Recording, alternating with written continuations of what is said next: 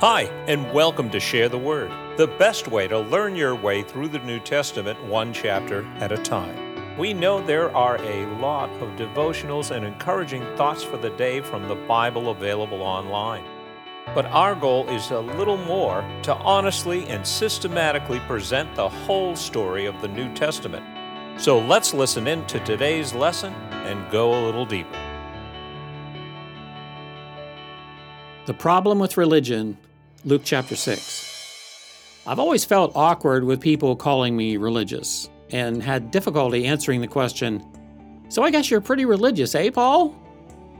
I never know quite how to respond to that because as a Christian who's spent a fair amount of time studying the New Testament, I've noticed that Jesus seemed to have, by far, the most difficulty in his day with those who were by their peers considered the most religious. You simply can't read the Gospels without noticing that over and over. So, religious is not something I've ever really aspired to be. We'll see this come up throughout Luke chapter 6, where we've reached today. And that's why I titled this lesson, The Problem with Religion. Let's take a look at a few scenes Luke describes for us. In the first scene, it was the Sabbath day, meaning for the Jews either Friday evening or early during the daytime on Saturday, because their days began at 6 p.m. Jesus and his disciples were walking through a grain field on that day, and some of the disciples were plucking off heads of grain, rubbing the chaff between their hands, and eating the raw wheat to alleviate their hunger. Some Pharisees, who seemed to follow Jesus around just to see if they could find something to accuse him of, noticed that and criticized the disciples and said, "Hey, what are your disciples doing? They're breaking the Sabbath day." They wanted to know why Jesus would allow his followers to eat wheat on the Sabbath day. For the Jews, from 6 p.m. Friday to 6 p.m. Saturday, that period was all about rest and worship. According to their rule book, what the disciples were doing technically qualified as work, harvesting. And when I say technically, that's what I mean, because they had a very detailed written code book for Sabbath rules and regulations, what could and couldn't be done during that 24-hour period. So they were calling out Jesus for letting his disciples break these rules. Jesus could have responded to them a few different ways. For one thing, the Old Testament law in Deuteronomy actually did not prohibit what the disciples were doing. It prohibited commercial harvesting on the Sabbath, yes, like a business enterprise, running tractors and combines, we would say, but not prohibiting someone who was hungry picking something to eat. You see, in reality, the Pharisees' religious rules in their code book, those things went well beyond the actual law of God in the Old Testament. These religious teachers in Jesus' day had added a mountain of additional rules they felt were necessary to clarify the gray areas, I guess. This has been referred to as their hedge around the law, a hedge, like a hedgerow, like you would build a fence of hedges around your property. There were laws in the Old Testament regarding what was and wasn't okay to do on the Sabbath. But the Pharisees created a boatload of additional rules and regulations which they demanded their followers keep, which went way beyond the actual laws of God. The idea was, I guess, if you follow our extra rules, this hedge we are building around the law of God, you'll be protected from ever violating the actual law. Our hedge will protect you from even accidentally disobeying God. That's what they were pointing to here. Jesus' disciples weren't violating anything in the Old Testament law, anything in Deuteronomy. They were ignoring one of the hedge rules of the Pharisees. And they expected Jesus, if he was really a rabbi, to require his followers to enforce these rules too. But he didn't. Far from reprimanding his hungry disciples, Jesus called out these critics. He answered the Pharisees' charge with a question of his own. Haven't you ever read how David, when he was with his men and was fleeing from Saul, and they were hungry, they entered into the house of God and ate the bread of the presence. And also, David gave it to his men. Crickets. That wasn't a rhetorical question. Jesus wanted to know their explanation for this passage in 1 Samuel in the Old Testament, since these men prided themselves on being experts in the Old Testament. He was referring to a time in Israel's past when King David, a Jewish superhero, was on the run from old King Saul. He and his men were hungry. They went into the tabernacle, the house of worship, and ate the special consecrated bread there that was made only for the priests. This would be like breaking into a church today and eating all the communion crackers. Jesus was making the point that David and his men were hungry. They were in need. And what better purpose could that bread have served than to feed God's anointed king and his men? The Old Testament scripture describing this doesn't suggest that he did anything wrong. So why should you Pharisees have a problem with my disciples eating a few measly heads of grain on the Sabbath day? I'm sure this logic made his enemies wince. Then Jesus said something I'm sure they didn't like even more. By the way, he said, "The Son of Man is Lord, even of the Sabbath." What? I can see their eyes widen. Jesus was suggesting that he not only had the authority to overrule their rules, their hedge rules, but that he had the authority to overrule the actual Sabbath laws? He was Lord of the Sabbath? It's as if he was saying, I made those rules in the first place, so I can override them if I want. In the Gospel of Mark's recounting of this exact scene, Jesus added, "Man was not made for the Sabbath, but the Sabbath was made for man." In other words, God's rules are for our benefit, not just to confine us, not just to pointlessly control us. This all must have made these Pharisees' heads explode. And it brings me to the point about the problem with religion. For many who see themselves as religious, and who want others to see them as religious, and who frankly most of us see as too religious, their rules become kind of an end for themselves. Keeping all the little religious rules is their point of pride.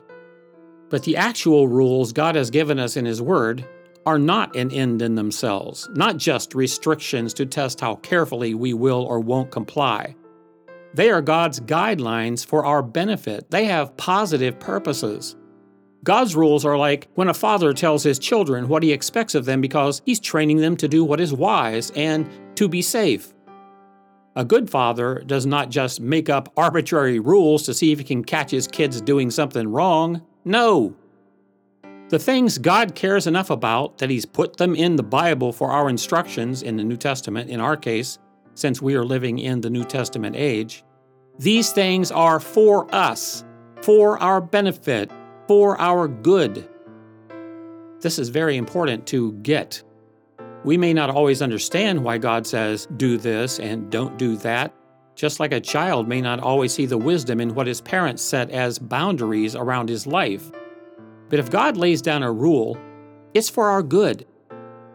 Institutionalized religion, on the other hand, just like the sect of the Pharisees Jesus often clashed with on the pages of the New Testament, too often slavishly focuses on compliance with laws and rules rather than focusing on loving God and loving others. Jesus once said all the laws of the Old Testament hinge on the requirement to really love God and love others. The Pharisees in Jesus' day were so religious, so concerned about their rules and strictly enforcing them, they often missed the larger picture. And Jesus didn't want His followers to. His life was about pleasing God and helping people. God would have preferred those Pharisees that day who noticed Jesus and His hungry disciples having to eat raw grain, offer them some real food. But no, they were too focused on their religion and its rules to ever think outside that box than to see the real needs of others right in front of their face. We can see just how badly misfocused these religious leaders were in the next scene Luke shows us in verses 6 to 11. On this occasion, Jesus was in a synagogue service, where some of these Pharisees were also in attendance. And there was also in that same service a fellow with a deformity, a withered hand. Luke tells us the Pharisees who were there were actually hoping Jesus would notice this guy and heal his useless hand because it was the Sabbath. And then they'd have another, in their twisted minds, clear case of him breaking the Sabbath laws. How messed up do you have to be to think like this?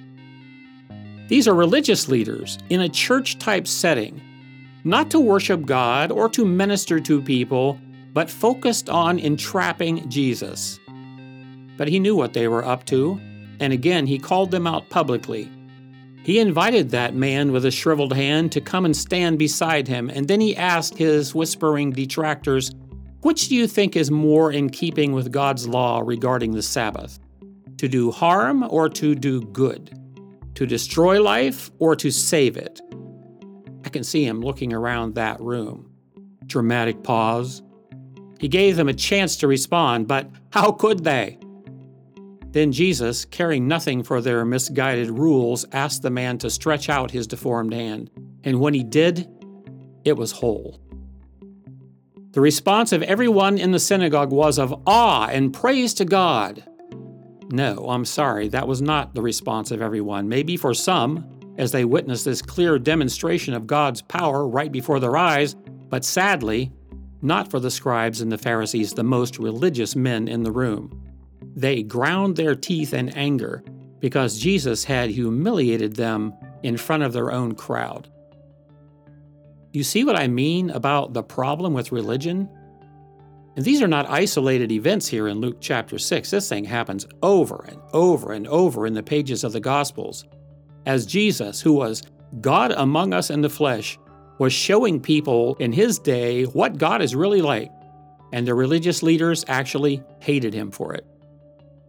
We need to look at our religion honestly too, through this lens, and ask if our religion, what passes for Christianity today that's practiced in our societies, is actually leading people toward God, leading people toward truth, leading people toward loving others, helping heal people's real problems, or whether it has just devolved into something else, because apparently there's something very messed up in human nature that often causes the most religious among us to lose focus on what God really cares about, and instead replace it with an obsession for rules and rituals and ceremonies, and the desire for power and influencing people.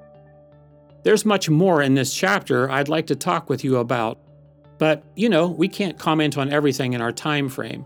We'll get to the rest of these ideas, especially this ethical teaching in the second half of the chapter, down the road when we get to the Gospel of Matthew.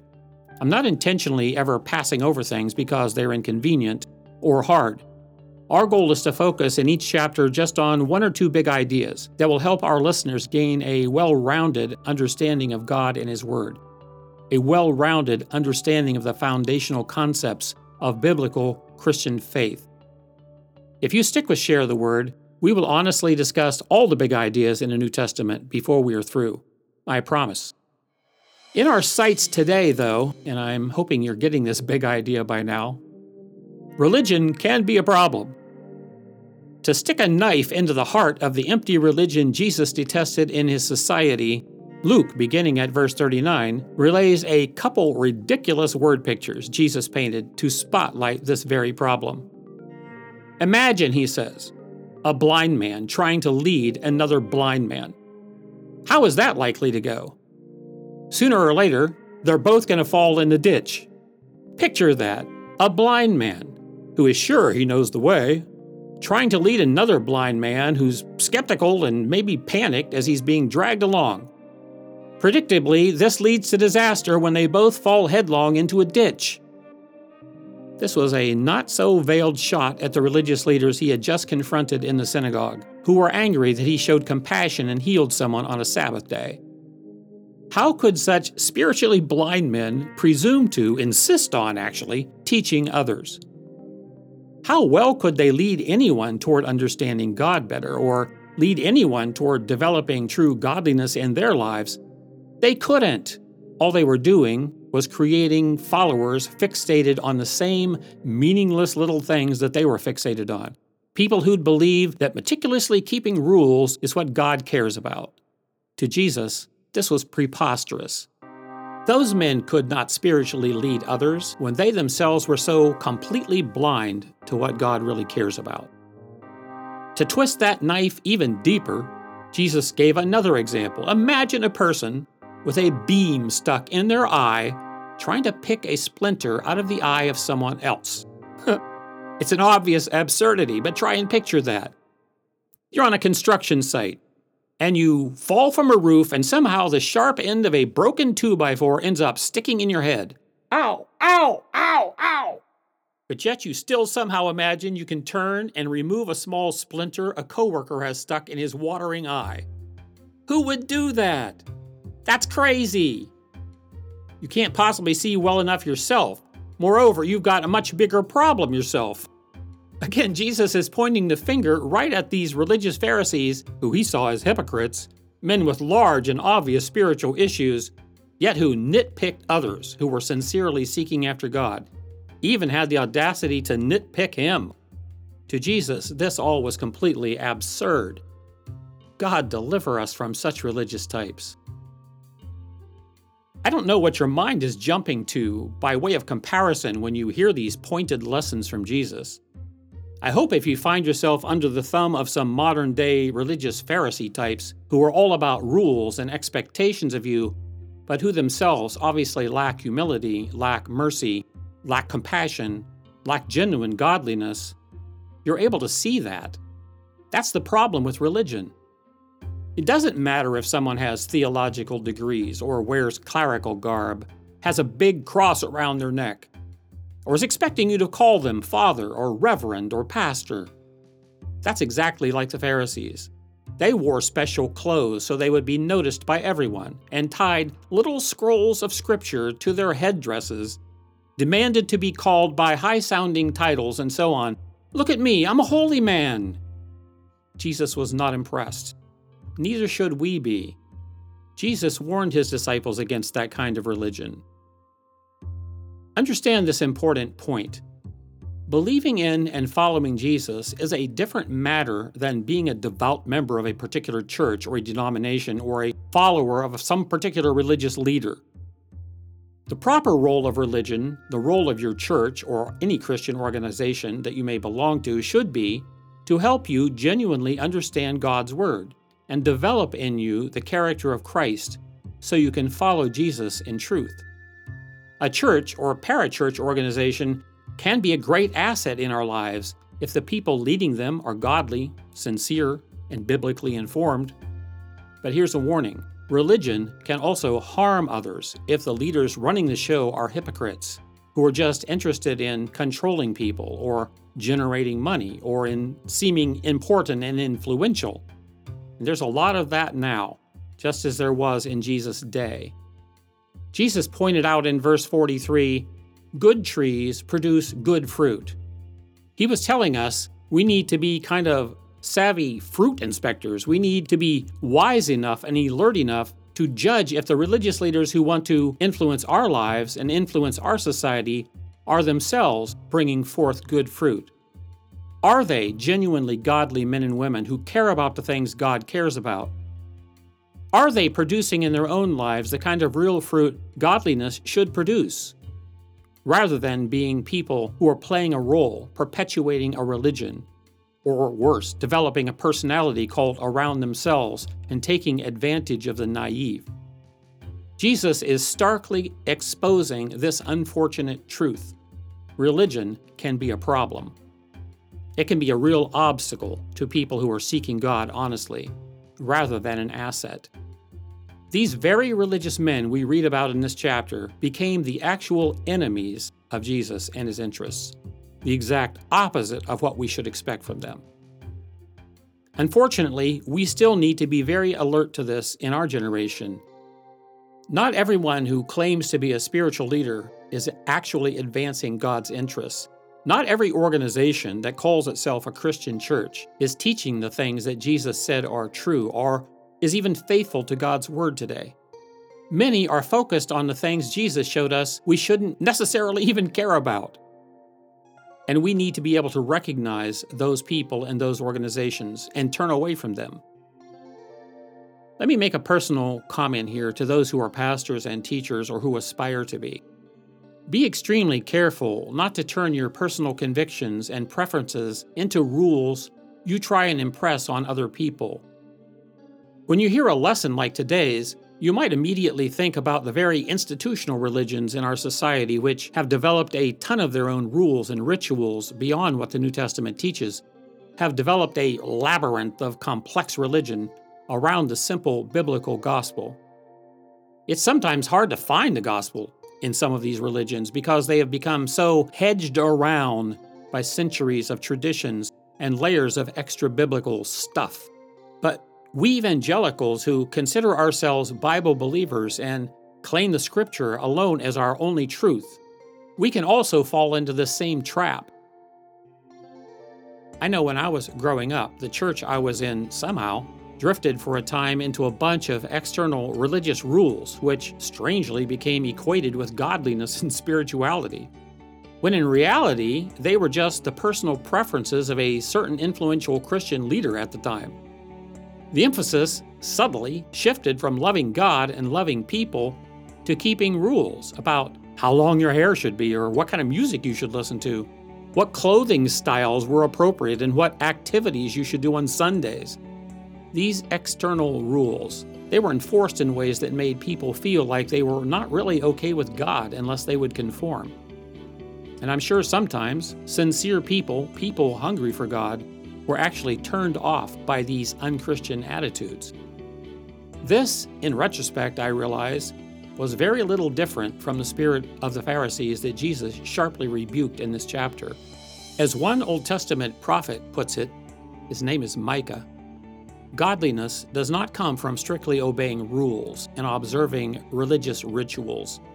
It's found in the things God is really looking for in us, like doing justice, loving mercy, and walking humbly before Him. The big idea I hope you don't miss from this lesson, it's simple, but oh so important. Let's be far less concerned with being religious and far more concerned with being like Jesus. If you're enjoying these commentaries, please help us share the word by passing along the podcast to your friends and family. There's no better way to learn the content of the New Testament than chapter by chapter. For more information, visit us at sharetheword.org. From all of us at Share the Word, our blessings and prayers go out to all of you.